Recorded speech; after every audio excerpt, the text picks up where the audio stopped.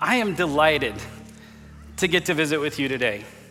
It has been a tremendous challenge preparing for this message, and so if there's anything good that I say, I promise I stole it. I stole it from others' lived experiences, and I pray that it's sourced in the scripture. And I've been praying that whatever might transpire in the next few minutes would be from the Lord, and that he would speak to you just as I prayed, that he would take from his word and he would speak truth into your heart and remind you of his goodness, and remind you of his power, and remind you of his sovereignty. Ours is a God who rules over all things. Ours is a God who has invited us to worship him in spirit and in truth.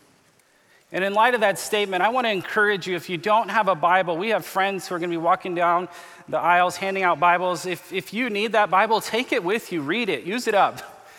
If you're following along on your electronic device, that's wonderful. I encourage you to stay in the text and let the text speak to you. As I reference different verses, read around that text and see what God might have for you today, because I believe that he wants to speak to us today.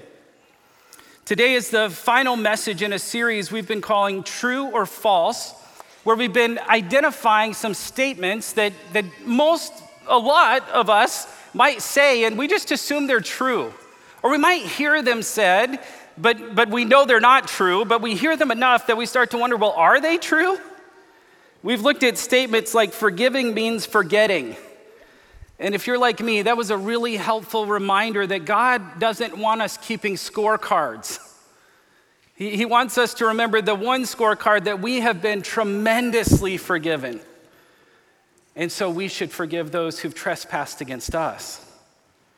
If you're like me, you found it really helpful when Pastor Gary came up here with the blueprint, because some people want to say, God has a blueprint for your life. And then if you're rational and analytical, you start to wonder, like, well, then I've messed that up royally. So what does that mean for all the other parts of the building? And we're reminded, no, God has a game plan for your life. He wants you to live a righteous life before him. He wants you to walk in relationship with him. Or maybe that statement, God helps those who help themselves. No, that's not in the Bible. Praise God. God helps us messed up, wicked sinners who need Jesus. And grace isn't opposed to effort, but grace is absolutely opposed to earning. So friends, we want to look at another statement today. And I've got to tell you, I'm not going to do this. I thought about doing it, and then I thought better. I was going to ask you, have you ever said everything happens for a reason? So don't raise your hand. I'm just going to go first and say, I've said that. And in the moments I've said it, I've thought, this is going to be really helpful. You know, my friend is going through a terrible situation, and I know the answer. I'm just going to lay it on them real thick and real quick, and I'm going to say, you know, man, hey, everything happens for a reason. Don't do that. Or maybe everything's going well, and you just want to say to the person, hey, man, everything happens for a reason. Blessing. And we kind of say it, or we have people around us say it, or maybe we've been victim of receiving that when we really don't want to hear that. And so in your study guide today, I want to just work through a couple of things. So I'm one of those guys that's a little more analytical, and I like to take everything apart to put it back together. Now, some of us in this room, we're not wired like that. Life's so much easier, and I'm super jealous for you. You just assume that what's true is true, and it works for you, and you keep moving. I want that so bad. So if that's you, just hang with me for a little while. We'll get there. But we're going to take it apart to put it back together, because I want you to see how we can do better than everything happens for a reason. You see, when I make that phrase, when I say everything happens for a reason, it creates some ambiguity, and it implies that there must be a reason that we can discern. And friends, can I just tell you, you will give yourself and your friends a tremendous gift if you give up trying to understand the reason for everything, because you are not God. You don't have to know the reason for everything. And you can know the God who is sovereign over all things. You can know the God who is benevolent above all things. You can know the God who loves you more than you know love. You can know God, and that's way more important than knowing whatever reason you might be hunting for. It's a statement that's intended to be comforting, but for many of us, and I've talked to friends this week who've gone through some really trying times, they'll all tell you it's not very comforting, even though our intent is to comfort. On our worst days, and again, I'll just confess, I've used this statement to just try to move the conversation along. I don't want to deal with the reality of the pain of this world, and so I'll just punt and say, well, everything happens for a reason, as like it's like a little checkbox to get out or a button that I push. Some of you guys are old enough to remember the Staples Easy button. Well, everything happens for a reason, brother. Just move on. Worst case scenario. But there's actually an even worse case scenario, and I think it's this. If we're not careful, it can sound a whole lot like a prosperity gospel, which teaches that if you're good things will come back to you. That nothing's impossible if you only believe, and that now is the best time to live your best life. Because brother and sister, everything happens for a reason. We make things that are hard and difficult, and we oversimplify it, and it actually just really hurts. We can do better. Now, on our best days, I think that what it really means when I say it is that God is in control, or that God might be doing something to take the worst situation of my life and turn it into something good. See, I think that's what most of us mean. And so I want to help you. I want to help you do this better. In this book, Larry Osborne, his book is called 10 Dumb Things Smart Christians Believe. I mean, what a great title, right? And he looks at these urban legends, these myths, like God helps those who help themselves. No. And this was one of his top 10. Everything happens for a reason. And he talks about when he and his wife received a cancer diagnosis, that so many people said this to him and how hurtful it was. And I listened to another speaker who's actually written a book on the blessing of God, and she talked about when she got her cancer diagnosis, someone came to her and said, hey, sister, everything happens for a reason, and don't do this. Well, I don't advise it. She looked them right in the eyes and said, okay, what is it? And then waited. I mean, maybe that would be the course correction that we all need. I give you permission. If I say that to you, please respond appropriately. But by the end of the chapter, what Larry teaches us, and I think that it is so helpful, is that he and his wife got to the point when they were on the receiving end of this idea, they just chose to assume the best about the person who's saying it. Because if you're like me and we come in and we take this statement apart and we put it back together, by the time we put it back together, you're going to be looking down your nose at these people who still say this statement. Like, oh man, you must not have heard that message, or you must not have believed this. And you're going to want to judge them. And I want to encourage you, don't do that. Receive it in the spirit it's given. Assume the best for as long as you can about your brothers and sisters in Christ and their heart for you. And then for those who are saying these things, let's do better. We want to say the right things at the right time. We are a people who believe that God takes the worst situations of our lives and restores them. God takes the greatest hardships of our lives and makes them beautiful. We read verses in the scripture that talk about from the ashes came beauty. But there's a challenge for us, and I think Jeremiah chapter 17 helps us understand this challenge. For many of you students of the scriptures, this will be a familiar passage. Jeremiah chapter 17 verse 9 says, the heart is deceitful above all things and beyond cure. Who can understand it? You see, guys, I think we have to start with a posture of humility before a holy God, recognizing that our hearts are not as pure as we think they are, or as pure as we want them to be, that our hearts can lead us astray. Pastor Andy talked about our conscience being our guide, this kind of stuff. This is what I'm stirring with here. Our hearts are deceitful above all things. And Jeremiah's solution to the problem is the same solution for us. He writes that the Lord searches the hearts and he examines the mind of mankind. He said, blessed is the one who trusts in the Lord, whose confidence is in him. And so, friends, I want you to have that blessing. I want you to be that person who is trusting in the Lord. And I want to invite you right now to turn to Isaiah chapter 5. If you received one of those Bibles we handed out, it's on page 590. Because I want to make the claim, and I hope to convince you to agree with me, that it's spiritually dangerous to believe that everything happens for a reason. It's spiritually dangerous for you to grab onto this thought and just allow it to swirl in your head without it being challenged. Because what we really want to say is God is in control. God is good. God is for us. Who can be against us? And can I just tell you, then just say that. Don't try to take that which is complicated and hard and oversimplify it to the point that it's really, it has no value. It's without power. In Isaiah chapter 5, this is a fascinating chapter. I would encourage you to mark it in your Bible, come back to it sometime and read more. But I want you to see, especially in verse 20, Isaiah is pronouncing a list of woes or judgments for God's people who are walking in disobedience.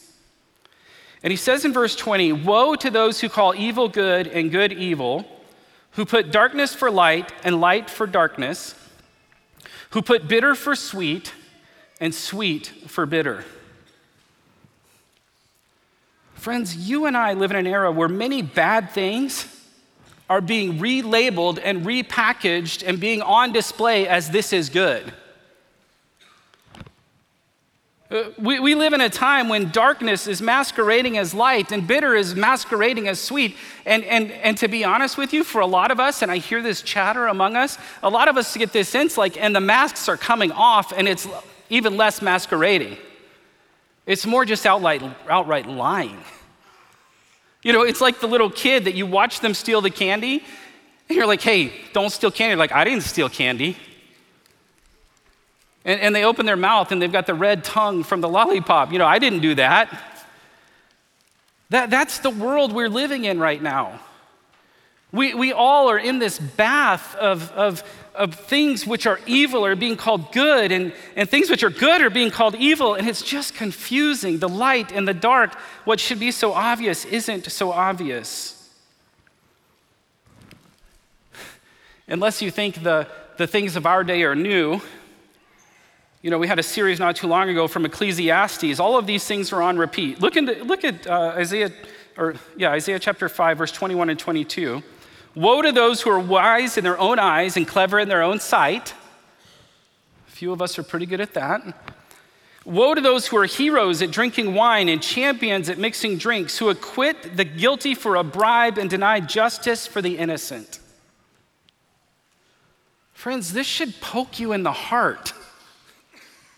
We live in a time and we live among a people, and we, as broken people before a holy God, if we're not careful, it's real easy to call evil good and good evil. And I think that's a little bit of what's happening, a little bit of shading when we want to say to somebody, hey man, everything happens for a reason. And that becomes really dangerous, because if we're not careful, we're going to leave people angry at God for things that God did not do. You, in your understanding of God, would do yourself a favor if you have these categories of there are some things that God causes and there are some things God allows. We'll talk about Job in a few minutes, but Job is exhibit A. If we're not careful, it'll also leave us really irresponsible. We'll too quickly blame God for things that are obviously our doing. You know, Galatians talks about you reap what you sow. Jesus was often using these agronomy stories. And friends, from what I hear, the wheat yield is fantastic this year in Fargo. We're reaping what we sowed. So too do we. It's spiritually dangerous because it can lead us to a misplaced hope. What if you really believe that everything happens for a reason on this side of heaven? All those bad things are going to be made right before you enter eternity. Brother or sister, you are going to be left with some serious challenge, because we're not in heaven yet. If we're not careful, it can lead us to gloss over sin. Now, to the best of my memory, I can't remember this happening to me specifically, but I'm going to borrow from Larry's story. As a pastor, he had a man come to him one time and say that it was God's will that one of the men he knew would murder someone so that later that man would come to know Jesus in jail. Because everything happens for a reason, right? No. Your sin is not God's fault. We are responsible for what we have done. And I give you that wild example so that you don't have to feel too much guilt yet, but so that you can enter into it and go, man, that is such an extreme. Thank God I'm not like them. And then the Lord can do his work and show you, well, maybe you are a little bit like them sometimes. Well, God, I overspent the budget because I was doing good, right? Well, maybe, or maybe you just made a bad decision. If everything happens for a reason and we're constantly seeking that reason, oftentimes we miss out on the relationship and the mystery of working and walking with God. God is in control. He is good, and we can trust him. On your outline, I want to show you a real quick couple of things that I found super helpful in making sense of this. And here's how it goes. There's 3 statements. And the first is that we are a broken people. Now, I told you I've stolen anything that's good. Here's where I stole this from. My first time going to counseling, I learned that it was free. And being the opportunist that I am, I thought it might be a good idea. So I went to counseling. And I remember my counselor, someone I really respect, saying, Jonas, before we start, I just want to make sure we're starting from the same baseline. Obviously, you have presenting challenges and we want to help you, but let's make sure we're starting from the same baseline. Do you agree with me that we are broken people? Our hearts have been broken by sin. And you'll see some references there. You can go and look them up later. I'm like, yes, that's why I'm here. And do you agree that we live in a fallen world? Now, after this is all over, I really want to send this to him and tell him, you could update your tools, because he didn't draw pictures. But we live in a fallen world, that sometimes bad things just happen because of the curse. We live in Adam's backwash, right? The world is broken, and that, do you agree that we are under attack by an enemy? And can I tell you that real quickly, I started to better understand my presenting issues? James Dobson says we would all get along a lot better if we realized we live in a broken world. We're broken people in a fallen world under attack by an enemy. So the next time you're in relationship and you see this brokenness in full display, I want to encourage you to come back to this thought. Friend, it's probably somewhere here on this whiteboard. And there are going to be seasons in your life where the only thing that makes sense is that your enemy is full on attacking you. There's going to be seasons in your life where, if you're being honest, the issues that you're facing aren't as simple as everything happens for a reason.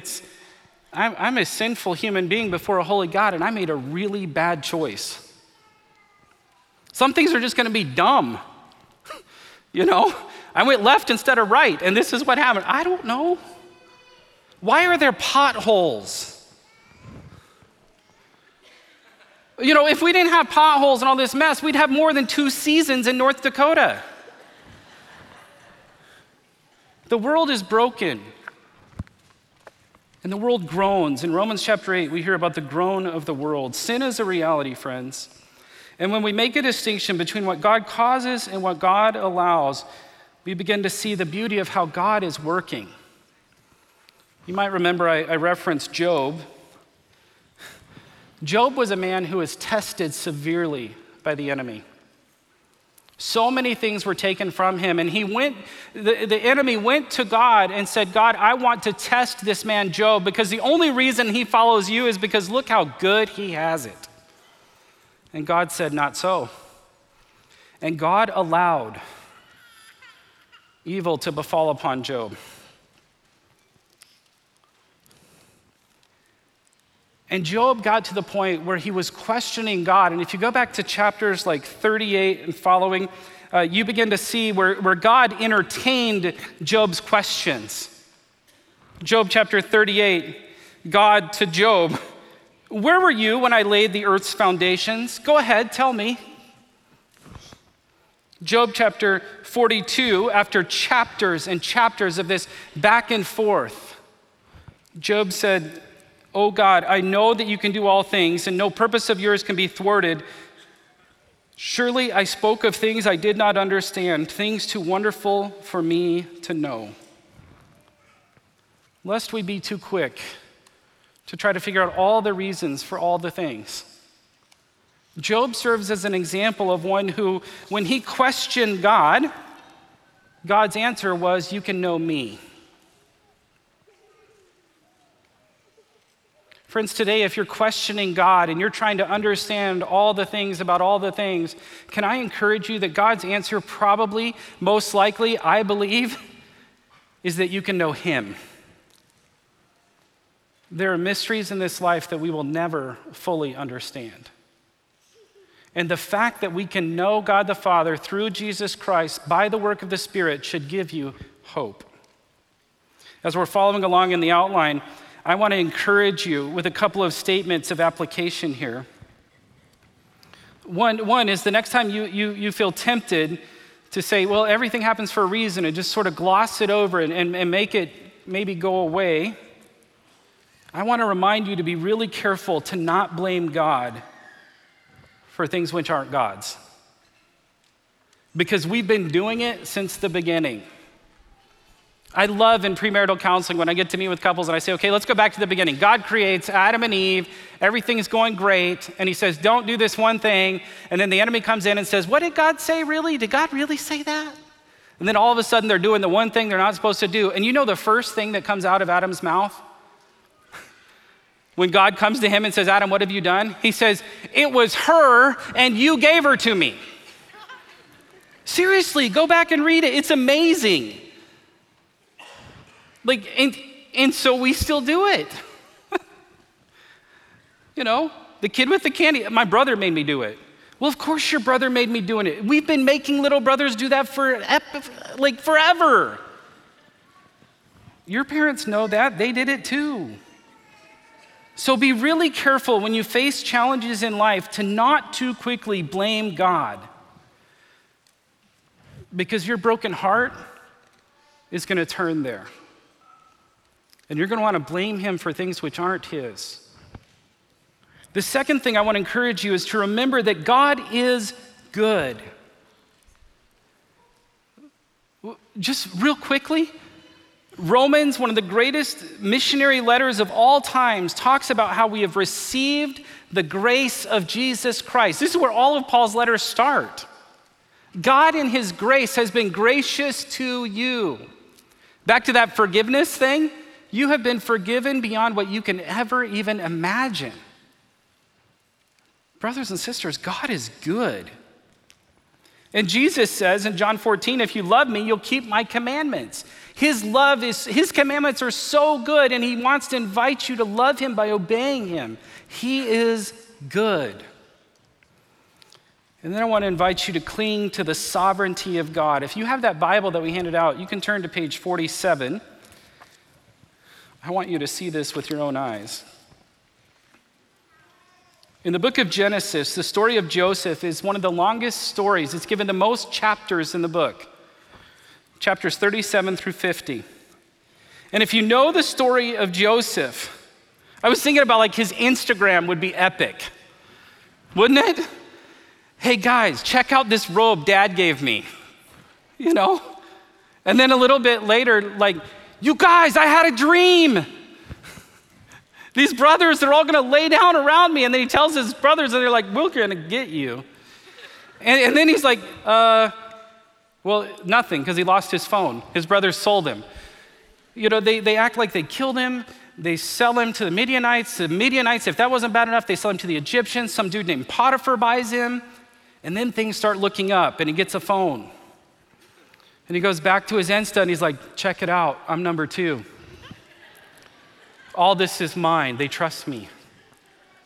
But there's this wicked woman married to Potiphar, and all she wants to do in her brokenheartedness is make things wrong with Joseph because of a broken world and a wicked heart. And Joseph does the right thing over and over and over again. And in doing the right thing, he suffers tremendously. For doing the right thing, he is thrown in jail. But the text tells us, and thank you to my friend who I saw this week at lunch, I was telling him about the topic, and he's like, man, but what about Joseph? And I said, I know Joseph. And he's like, you know the coolest part about Joseph? Over and over in the text, it says God was with him. Do you believe that today? God is with you. He wants to be with you. We can do so much better than everything happens for a reason. So much better. God is with you.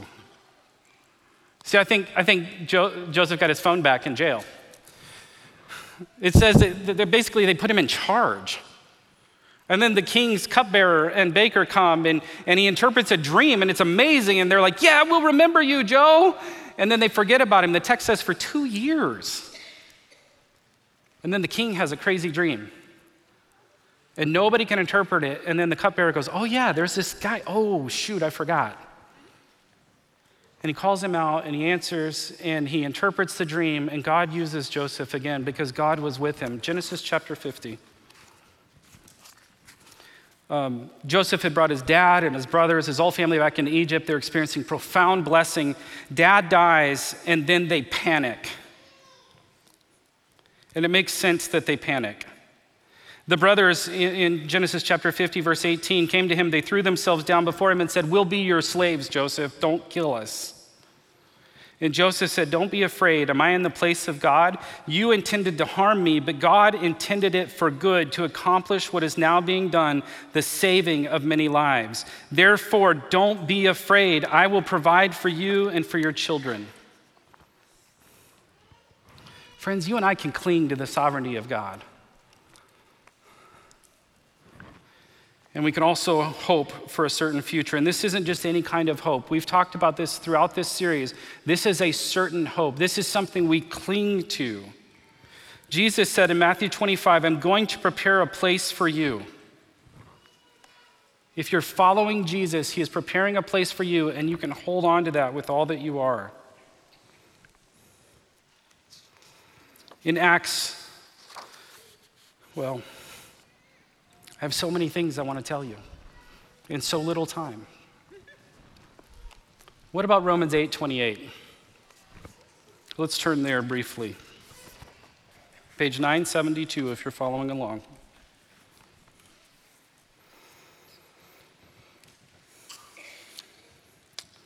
And we know that in all things God works for the good of those who love him, who have been called according to his purpose. Friends, Romans 8:28 isn't a promise for just anyone. It's not just a verse that we take out of context and put on a t-shirt or a coffee mug or a bumper sticker. Romans 8:28, look who this is to. God works for the good of those who love him and who have been called according to his purpose. We can entrust ourselves to the sovereignty and to the goodness of God because we believe that he is at work for those who are his sons and his daughters. I want to caution you. This isn't a everything is good if you wait long enough kind of promise. These aren't, no bad thing will befall you. This is an anchor to our souls that God will work. God will overcome whatever evil happens in your life because his grace can overwhelm even that. Because God takes what is intended for evil and he turns it to good.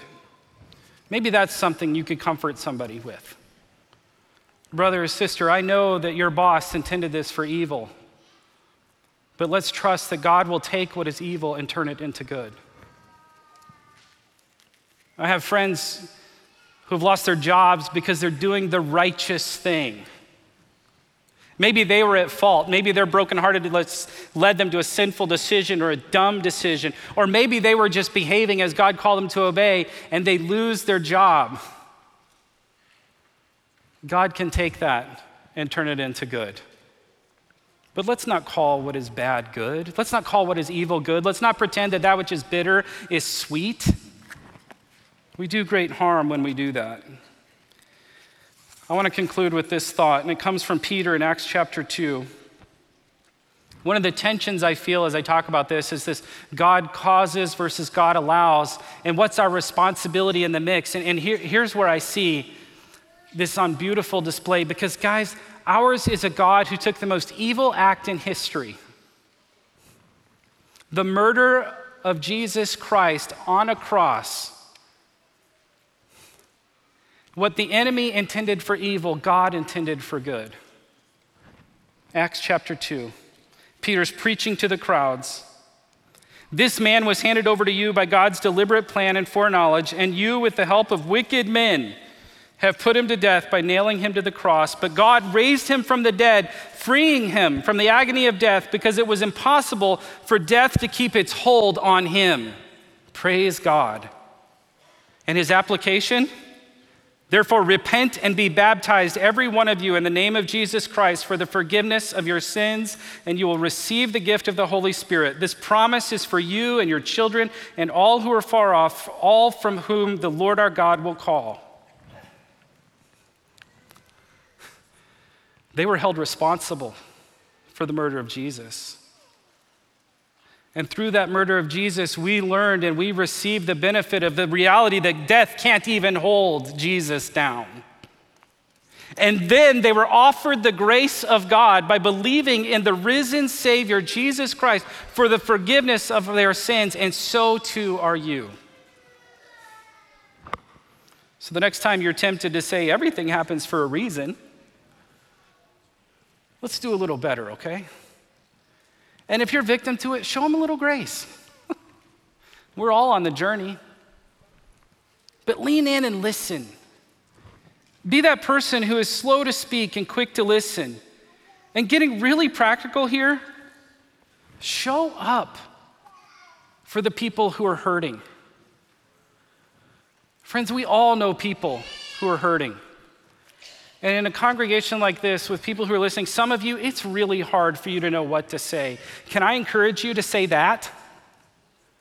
What a blessing it is when you're in crisis to have somebody text you, write you a card, send you an email, call you on the phone, show up at your house and say, look, man, I don't know what to say, but I want you to know I love you and I care. That goes a long way. Let's show up for each other. And let's share the good news that Jesus Christ has been risen from the dead.